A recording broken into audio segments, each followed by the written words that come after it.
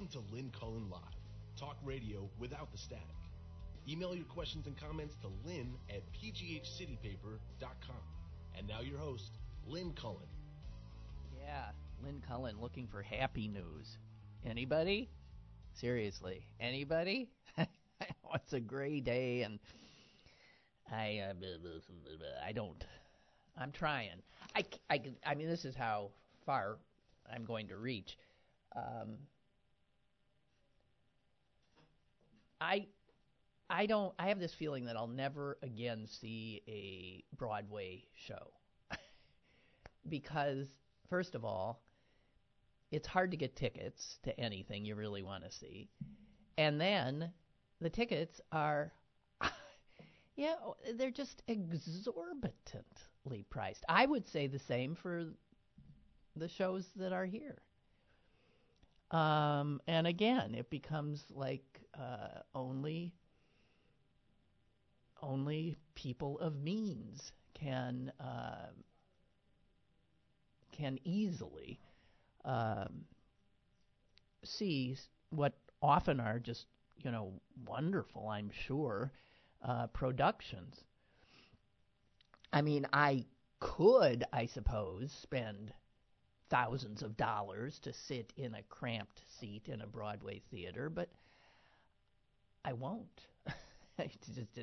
It goes against, it's not that I'm chintzy, it goes against my sense of, reasonableness, and also of, I don't know. So there's something on Broadway right now that I would so love to see, because I know that she is the most extraordinary of actresses and women. And it is British actor Glenda Jackson. I know she's got to have Oscars, although I can't tell you for what. She's got to have Tonys, and in fact, I think she won a Tony last year. She's got to be in her 80s, I think, and going strong. And as if this isn't enough, she's been, I don't know if she still is, but she was a member of Parliament for something like 23 years. Not some House of Lords lady stuff. No. I mean, a working member, I believe, of Parliament. Extraordinary woman. And she is now playing Lear, King Lear.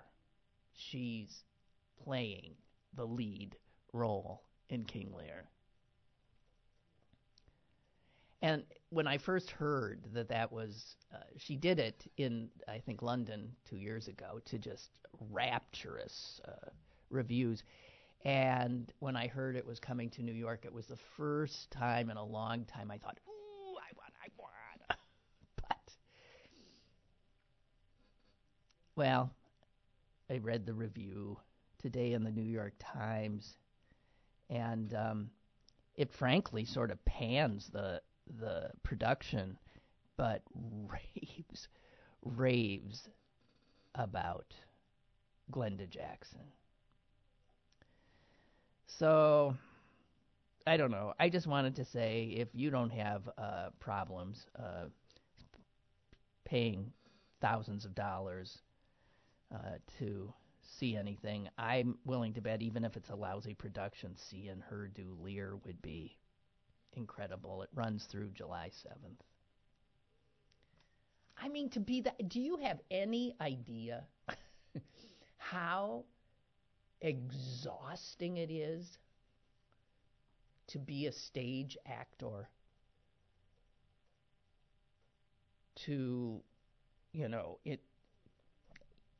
I only did it, really did it once. And it was for maybe 4 or 5 runs, maybe. I think we did 5 shows. And I have never been so drained in my life. That is when, and I was doing it with true Broadway actors. It's when the Vagina Monologues came to town, and it was the Broadway touring company, but they had this gimmick that in each city they went to, they would employ. There was a 3-woman cast. They would employ the third woman locally. And for some reason, they asked me to do it. I mean, there's lots of great actors here. They asked me. Maybe thinking again, that would, I don't know. This was years and years and years ago. And I had never had an opportunity to really rehearse because the other 2 actors came in from the last city they were in. So I was thrown out on that stage. And I think I was pretty bad. They were amazing. And I did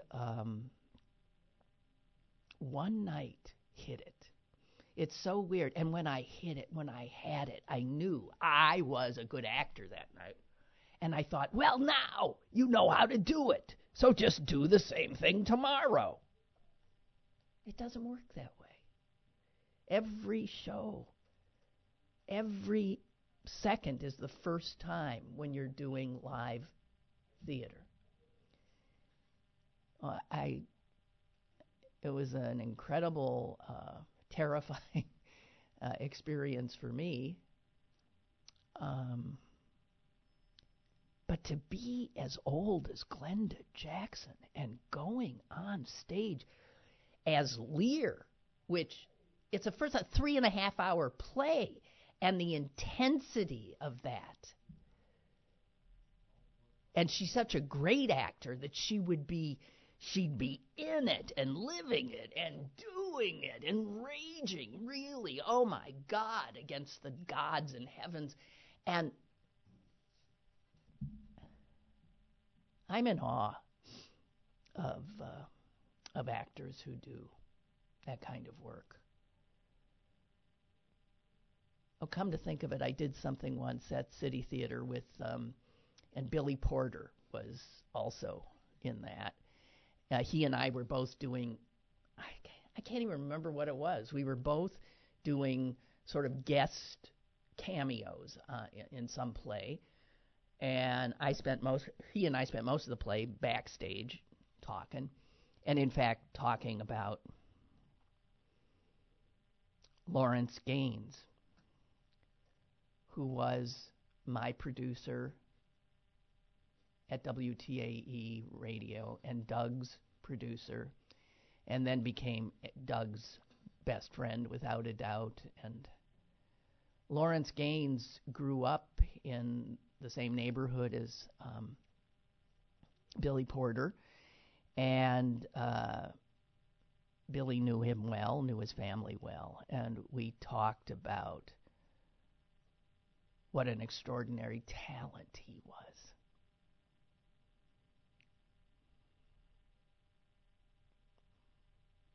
You know, I've been thinking about that a lot. How the assumption that the best talent makes it. The best talent is up there, and you know who they are because they're the stars. It's not true. I mean, yes, some of the people that are great talents do make it, but so many more don't. People with so much to give don't. Little accidents of timing, of right place, right time, and you can see that. All you have to do is go to any production locally here and see actors who aren't known entities, and they're mind-blowingly good, right? So I often think that we tend to not appreciate the talent that is local, and the assumption being that local talent, I guess this is as high as they could go.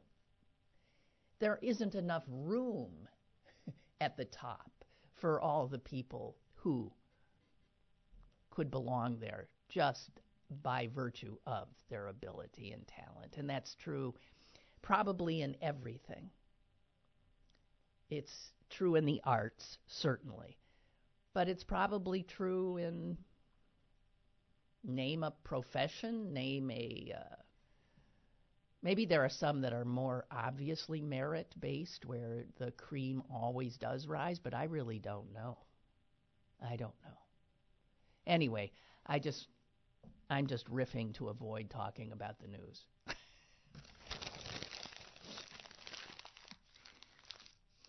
I'm just meandering.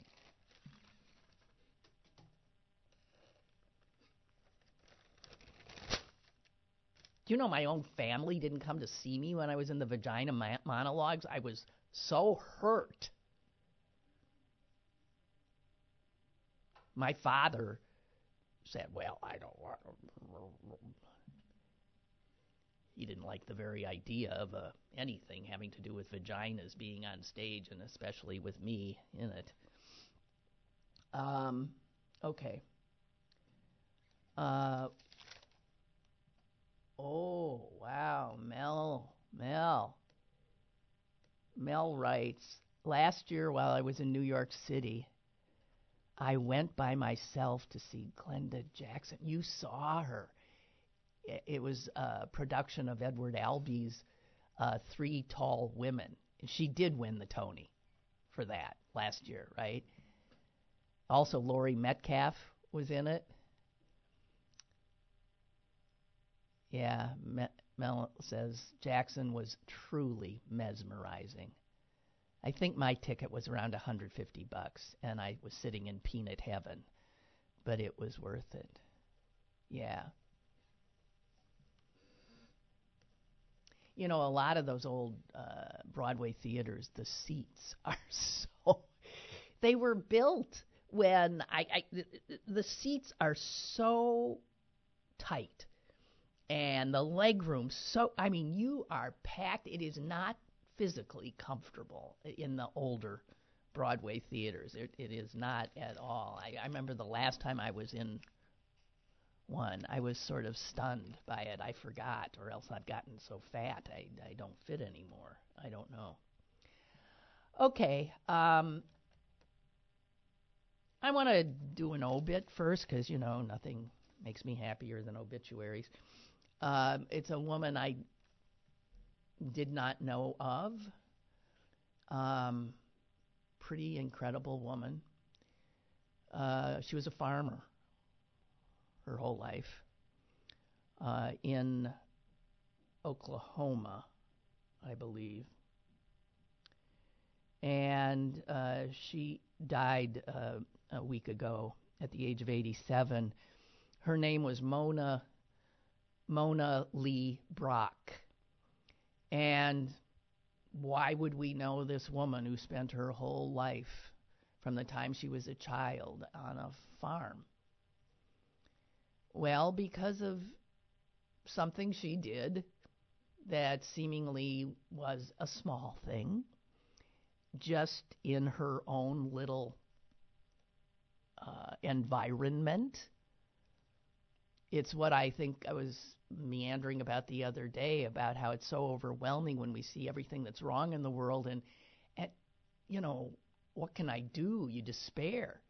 And the answer, of course, is you do what you can in the space you are in. And if everyone were to do that, this is what this woman did. You have to go back to the 1980s.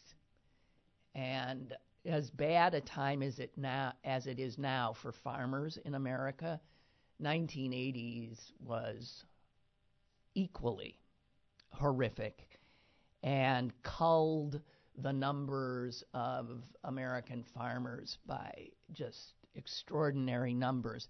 They were losing their farms left and right, declaring bankruptcy left and right, and they were killing themselves left and right.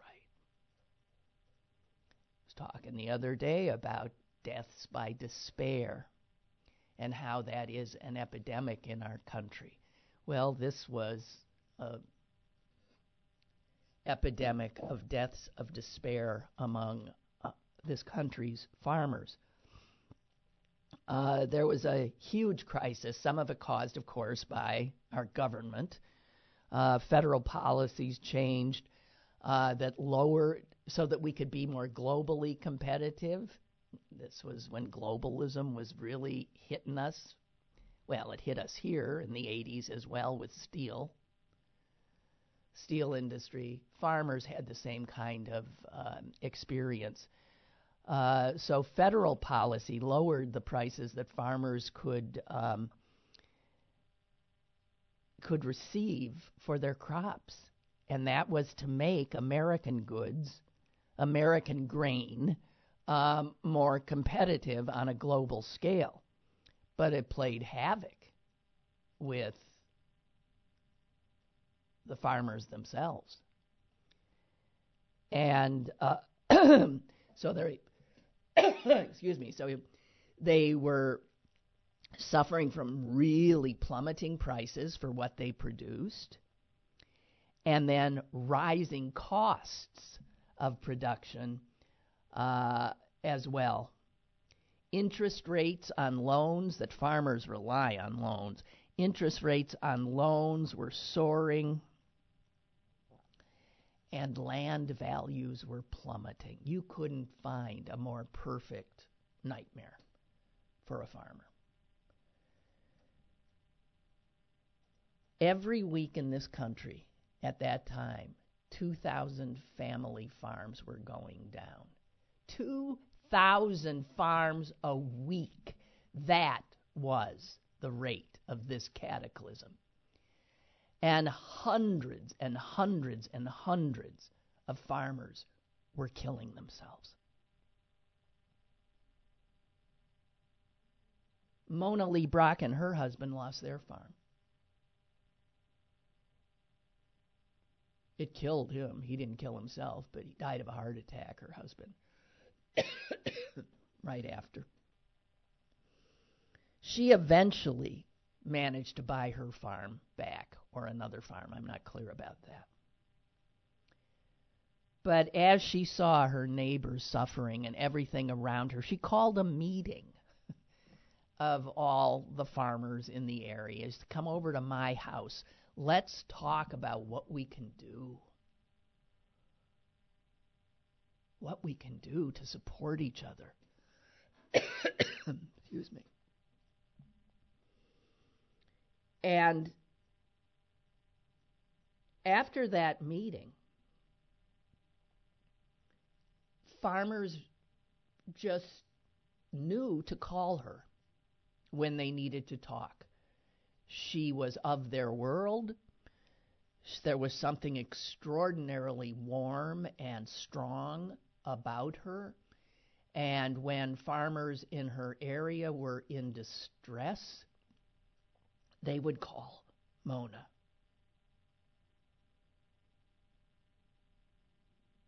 So she ended up, word spread, and she ended up, her son tells, the phone was ringing constantly. And before she knew it, she was essentially running a farmer's suicide hotline.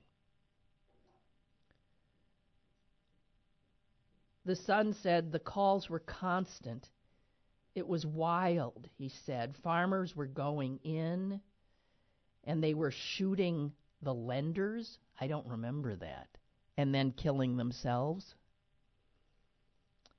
And we were eating supper, and Mom would be on the phone with a farmer, and we all heard the gunshot over the phone.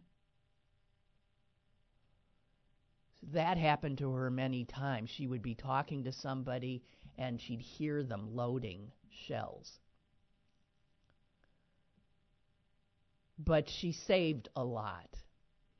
And she created a network where there was somebody in every county in Oklahoma, so that if she was on the phone with somebody, she could signal someone in her family to get in contact with someone who was close enough, and they would literally run to physically be with the farmer in distress. Now think of this. This is just somebody who ad hoc trying to help her neighbors.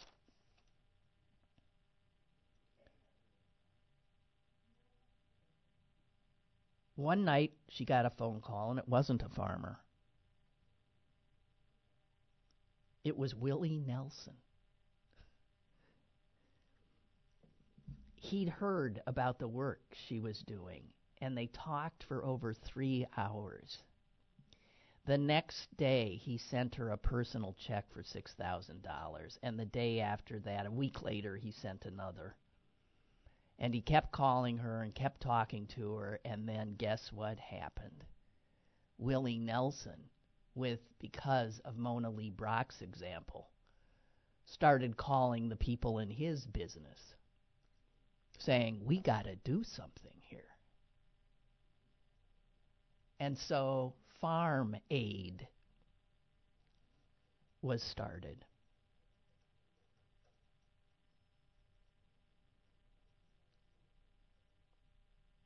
That's where it came from. Just a woman on a farm trying to help people.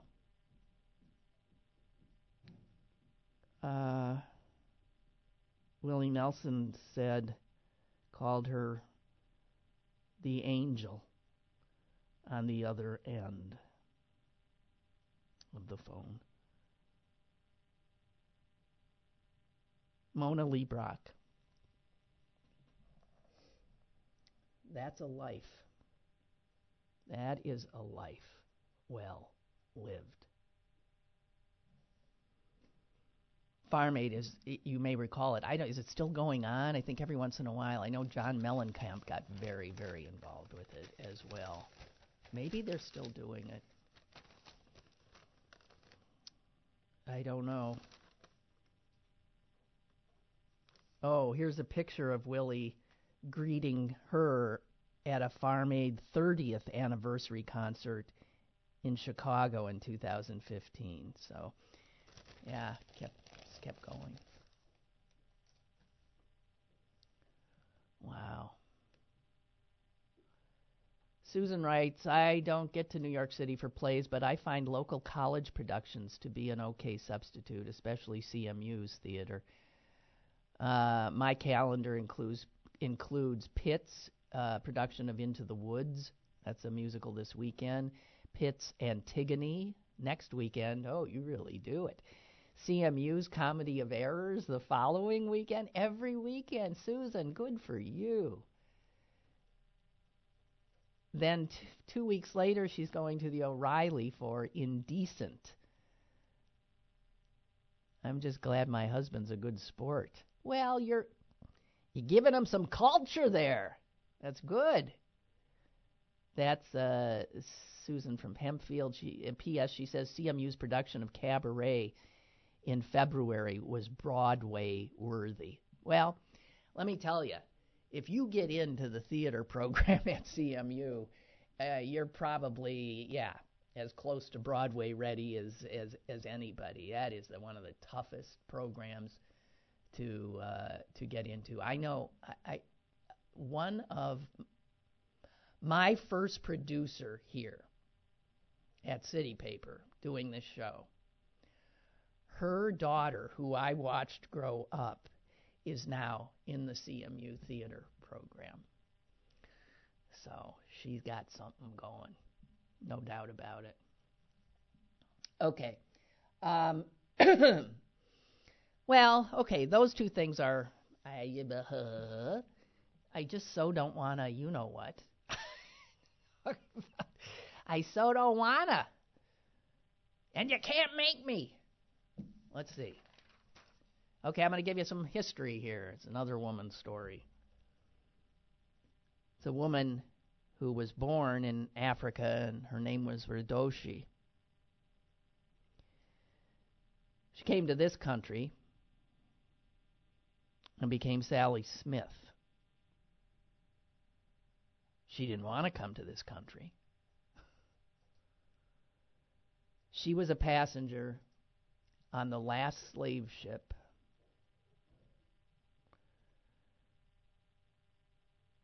to come to the country. Do you know the name of that last slave ship? Why am I blanking on it? Excuse me, I'm getting away from my mic.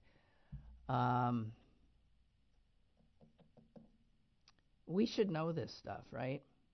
I have it here somewhere. Oh, the Clotilda.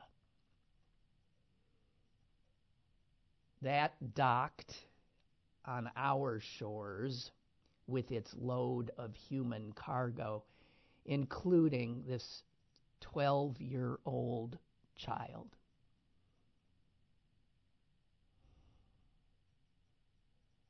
Radoshi.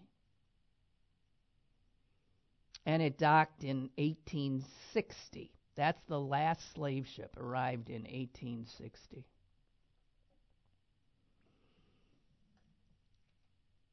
Slave ships came to these shores for 240 years.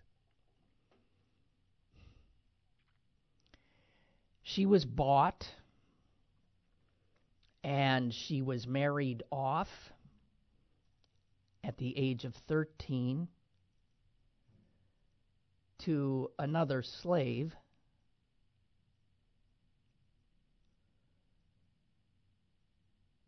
She said, she was interviewed later. I was 12 years old, she said, and he was a man. Okay, she was 12. I was 12 years old, and he was a man from another tribe. I couldn't understand his talk, and he couldn't understand mine. They put us on a block together, and they sold us for man and wife. And thus her life in America began on a plantation in Alabama. Because she came so late, 5 years later, she became free with the ratification of the 13th Amendment. So she came here, she lived through the Civil War, she lived through the Depression, and the extraordinary African-American author Zora Neale Hurston discovered her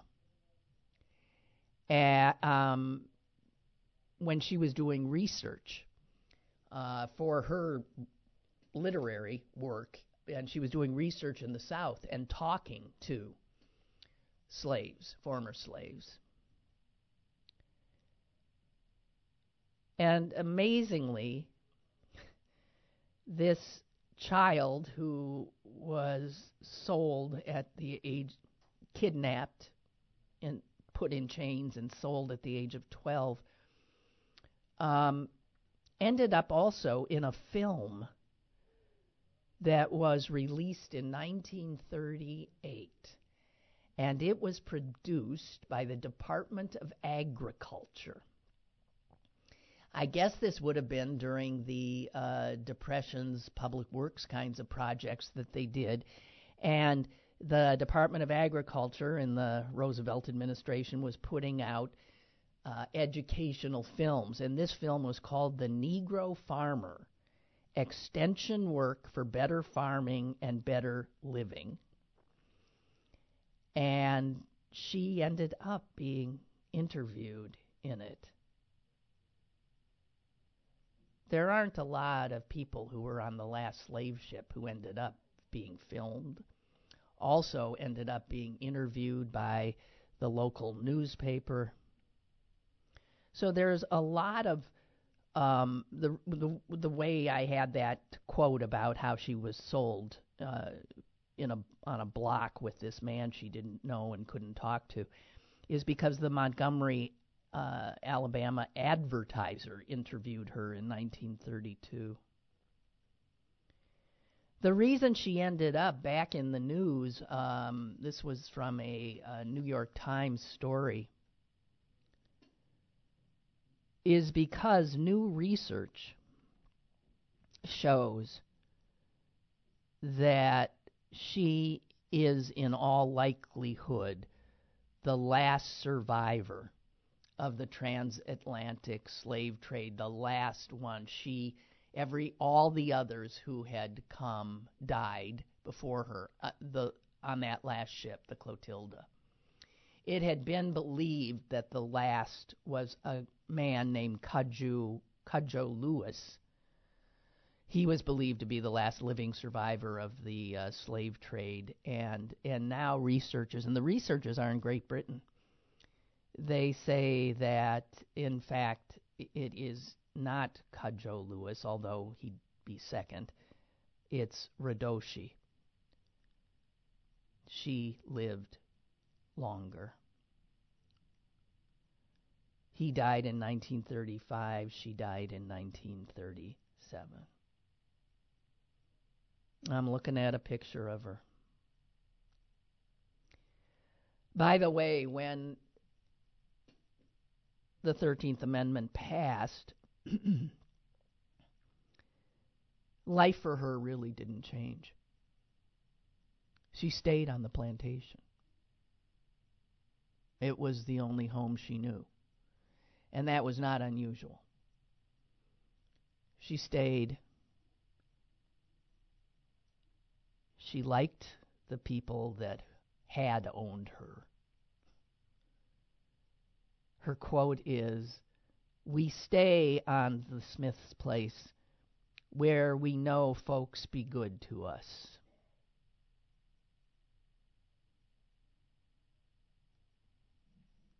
I don't want to leave.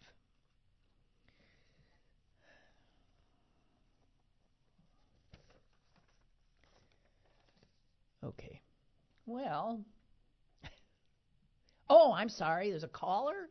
Is the person still there? Wow. Okay, caller. Sorry.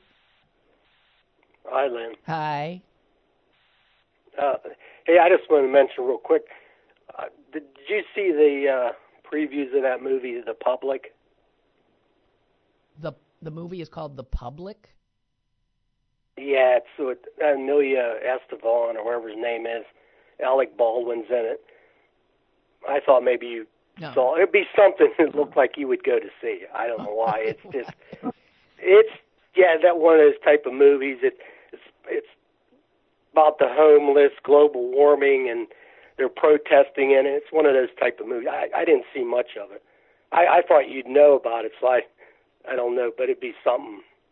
You know, and it took him 20 years to make his movie. That's how much time he put into it. Who put into it? 20 years. The guy that's half brothers with Charlie Sheen. Oh, you're saying Emilio Estevon. Yeah, that guy. He made this movie. He makes those type of movies. Well, I think he comes, his dad is a very political guy. Yeah. And, so they're political. I don't know that that's a movie I'd go see because, as I said, that sounds, if I desperately want movies now to take me away from all of that because I feel immersed in it all the time. It's not that I won't, but I tend to. I want people to make happy movies. That's what we all need now, don't we? We need happy movies that make us laugh. Well, that's true, too. Yeah, there ain't enough of those. But I thank Yeah. Thanks. I didn't. Okay, thank you. Okay, bye-bye. Okay, bye. Okay. So, that horrible story about the kid, the missing kid. That was just these stories that come around that, why would someone do something like that? You know what I'm talking about. This guy came up to a woman in Newport, Kentucky on Wednesday. He looked like he'd been beaten up, and he was agitated, and he's saying, please help me, please help me. I'm Timothy Pitson, a boy who'd been missing since 2011. And, all hell broke loose. And why would someone do that when they know now that there's DNA testing? I mean, he ain't. What he is, the guy was, just got out of prison. And while he was in prison, he must have looked into this case. He just got out of jail in Medina, Ohio. He was 23 years old, and he was passing himself off as what would be this 14-year-old boy. Why do people do that? Anyway, we have another caller. Caller? Yes? Hung up? Well, the guy who did it, and it's not clear whether he'll face charges. What would the charge be?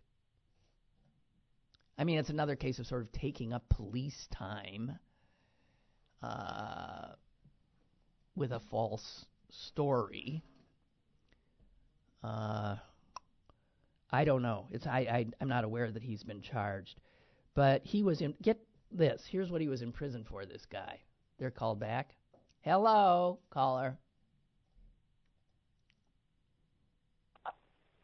Hi, Lynn. Yes.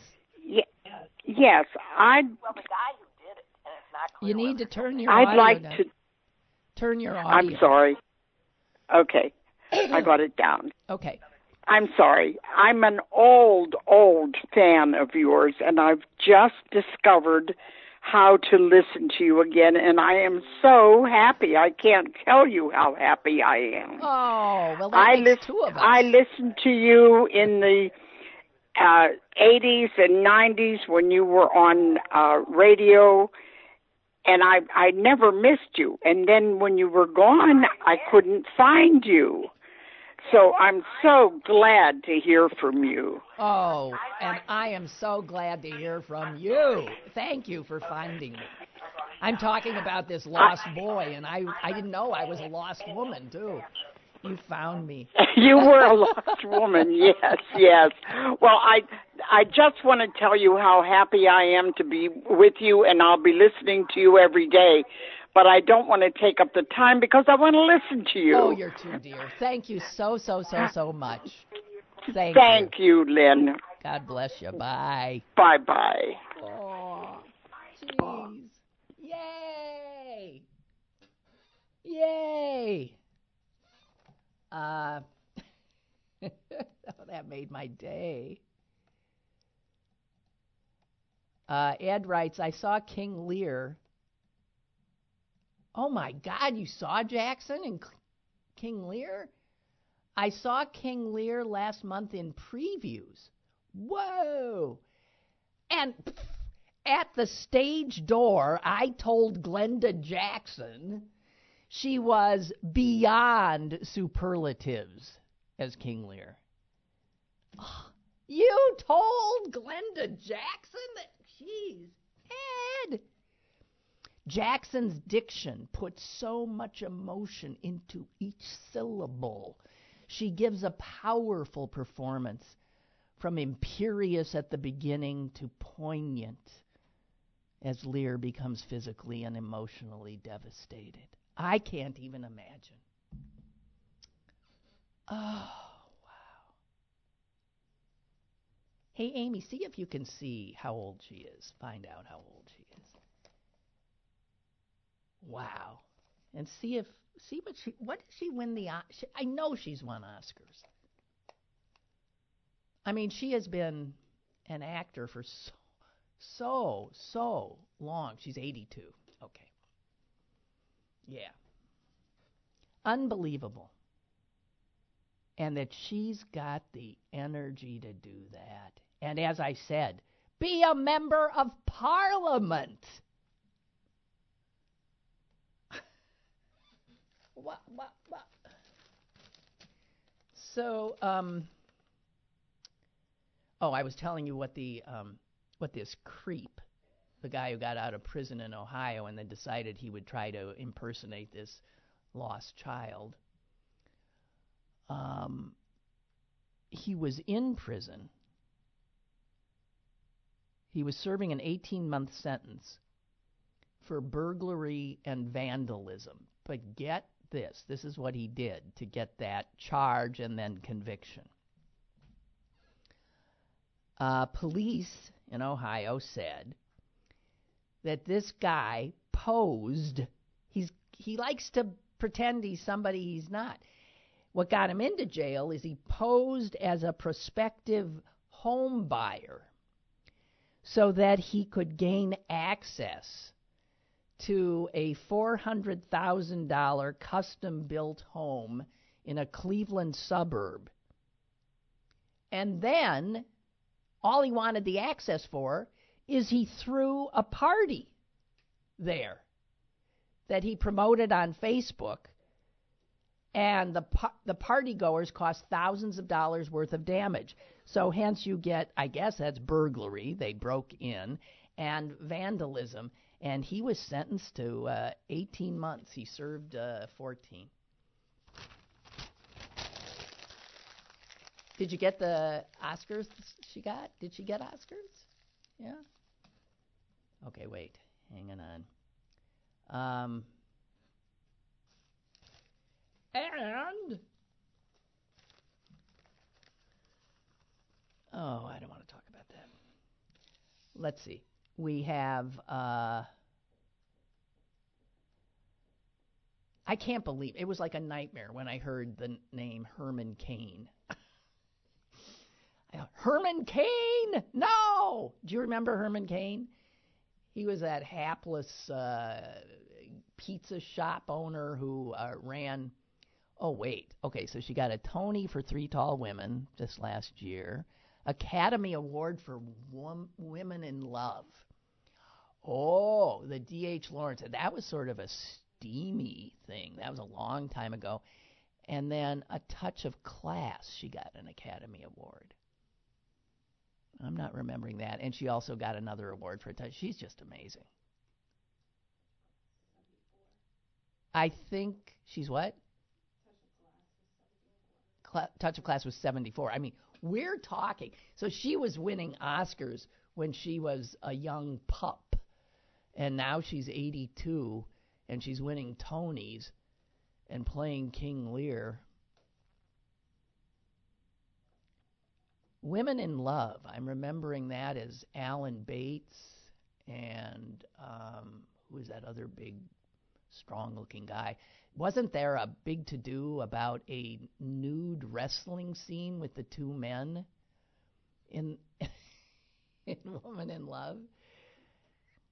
That's a long time ago. I cannot believe you talked to Glenda Jackson. Oliver Reed. That's it.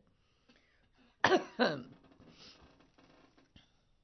I can't remember if I, locked the door 2 minutes after I locked the door and hey. So Paul Krugman today has a,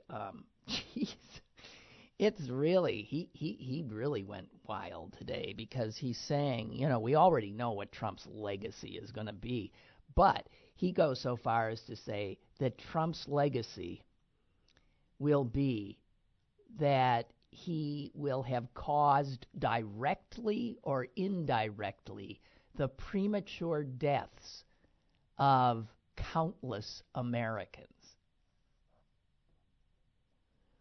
Now, even I never thought of that.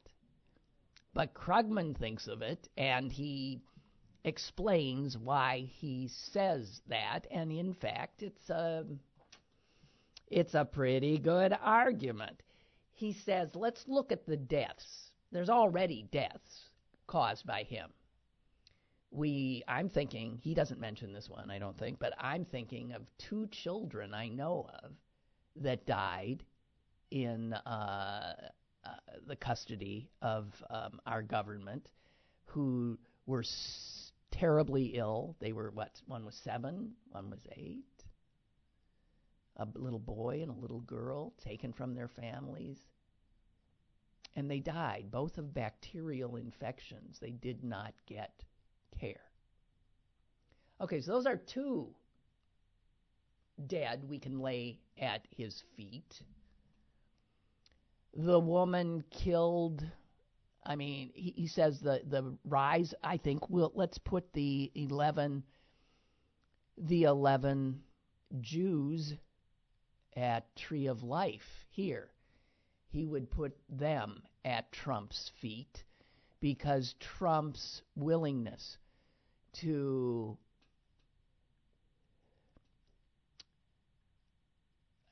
absolutely refuse to condemn the rise of white nationalism and, in fact, to feed into it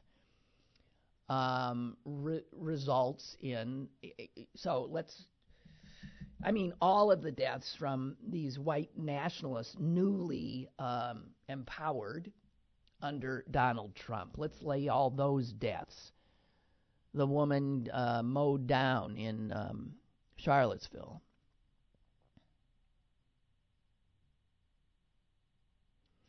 But then what he really wants to point out is that Trump's continued deregulation of all kinds of industries will result in death. I didn't even know of the most recent one. Apparently, he is wanting to allow hog plants where pigs are taken and butchered for our consumption. He wants hog plants to be able to inspect themselves for food safety.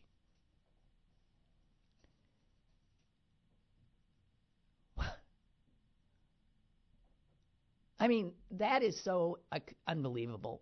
Why do you think the U.S. government ever stepped in the first place and said, hey, sorry, you know what? You are not able to just butcher those animals and put them in our grocery stores. We're sending inspectors to make sure that stuff is safe, that your plants are clean, that certain regulations are being followed. Why does government ever get into regulation? Because the producers, manufacturers, the companies, the corporations can have proven they cannot be trusted. I'm sorry about my voice today. Cannot be trusted because they kill people for profit.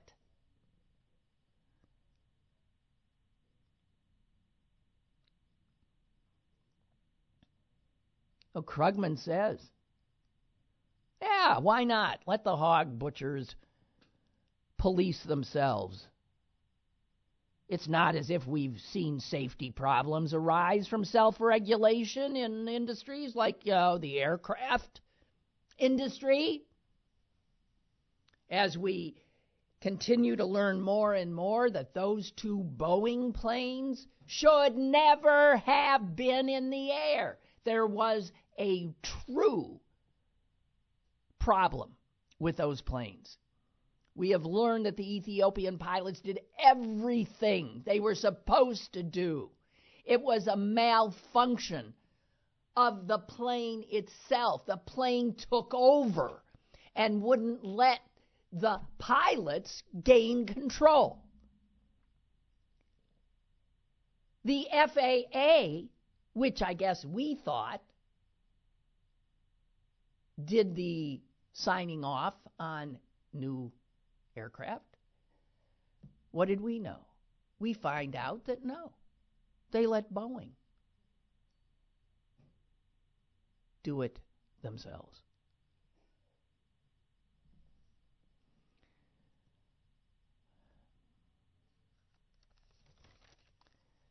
So Krugman says, yeah, and Trump administration wants to roll back rules that limit emissions of mercury from power plants.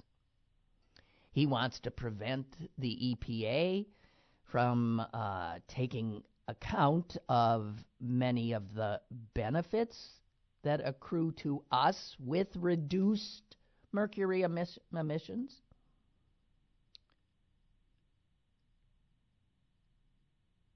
No, Trump instead is warning us that renewable energy, like wind power, causes cancer. Right? It causes cancer. But let's let power plants belch out mercury into our air. That doesn't do anything.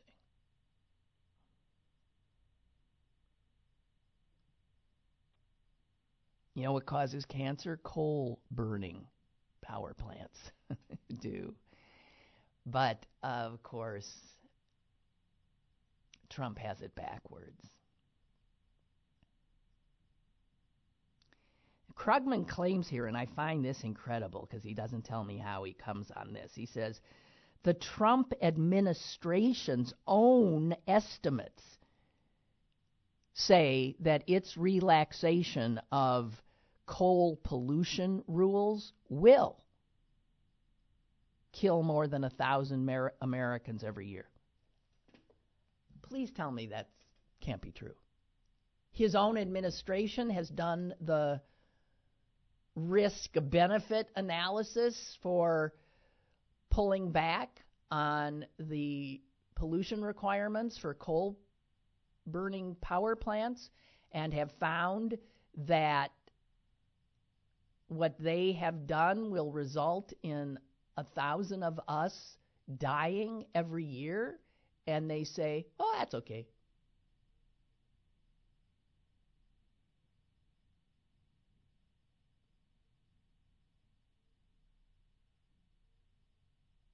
Krugman says if the administration gets to implement its full agenda, not just deregulation of so many industries, but discrimination against industries such as renewable energy industries, the toll will tick higher and higher and higher. So Krugman says, yeah, let's cut to the chase here. Trump's legacy, well, it'll be myriad, but a lot of people will die needlessly. Krugman says, so if you eat meat, or for that matter, drink water, or breathe air, there's a real sense in which Donald Trump is trying to kill you.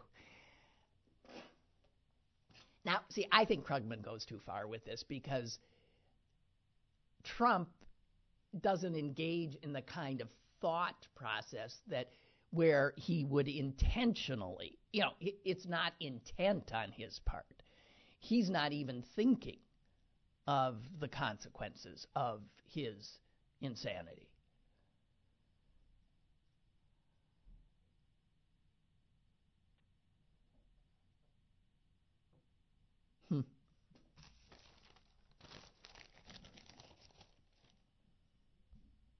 So what was I saying? I was saying Herman Cain. Jeez!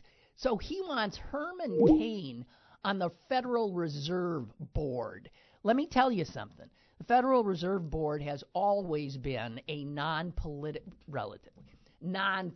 I mean, it's not partisan politically. It might be biased to a certain kind of capitalist economy, obviously, but it has not been Republican-Democrat kind of bias. Well, with Trump, that is going to change. If he puts Herman Cain on and he puts this other loser he wants on, and there's no reason why they won't get on, right? Why wouldn't they? You got Mitch McConnell, just sending them through. Here comes another unqualified idiot. Send them through. Here comes another. They just keep going. They just keep going.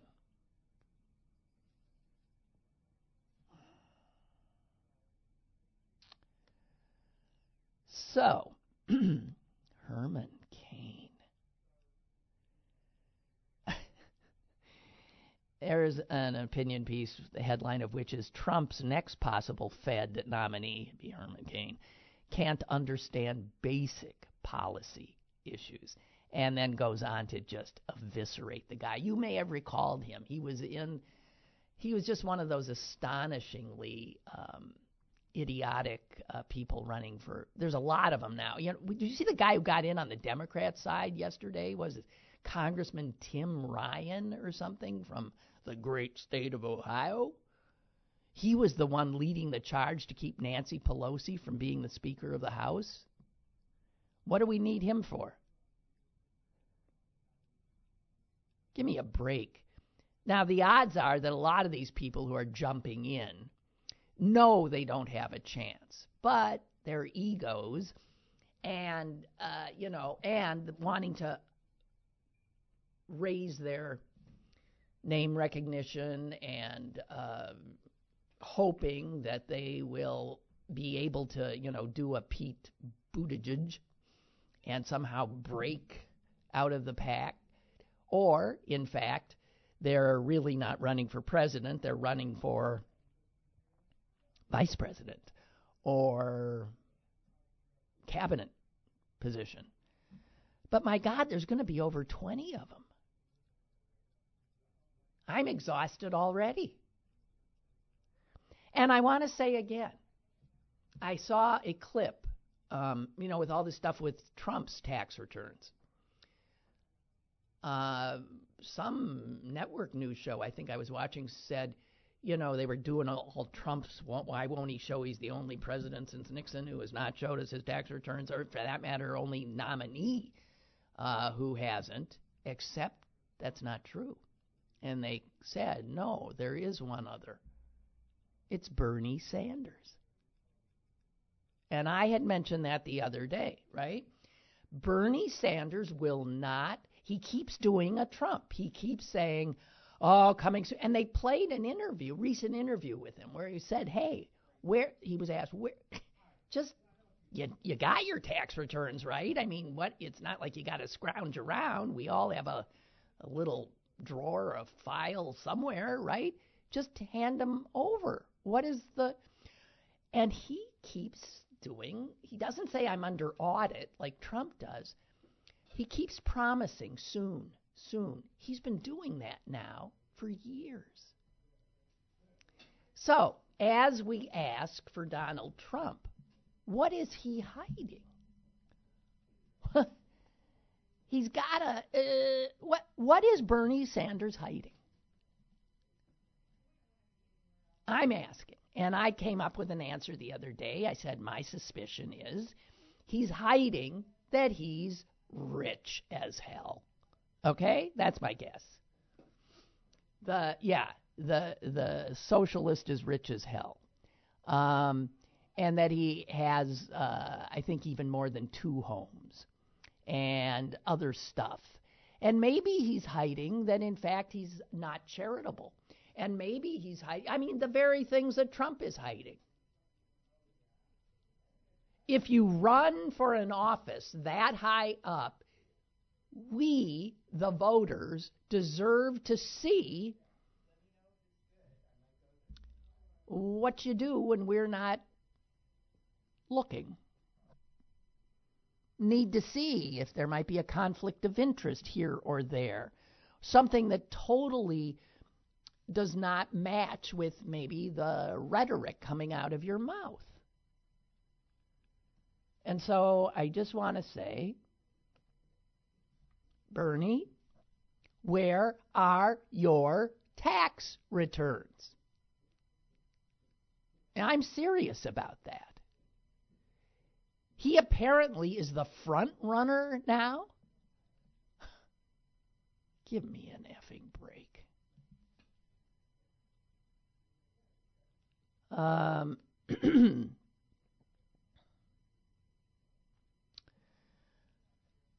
Okay, so I guess that's it. And I want to tell this wonderful old woman who found me again that I hope, I just realized I said effing, I hope that you're not offended, because now that I'm not on the radio, I have been allowed to use my often salty language because the FCC does not control where I am now. And so I am prone to say things I would not say on the radio, could not say on the radio. And I hope to heck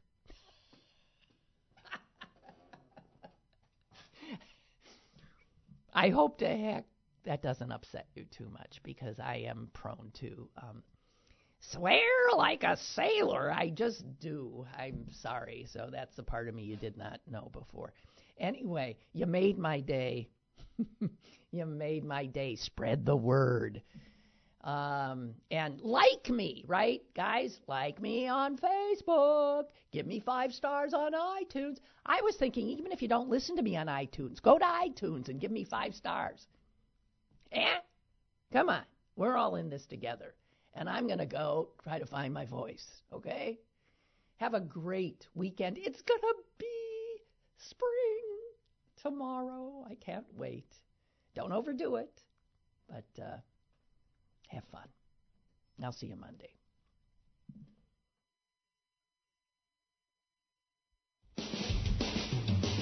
Lynn Cullen Live, Monday through Friday from 10 a.m. to 11 a.m. and archived at pghcitypaper.com. The opinions expressed on Lynn Cullen Live are those of the host and do not necessarily reflect the viewpoints of Pittsburgh City Paper or its advertisers.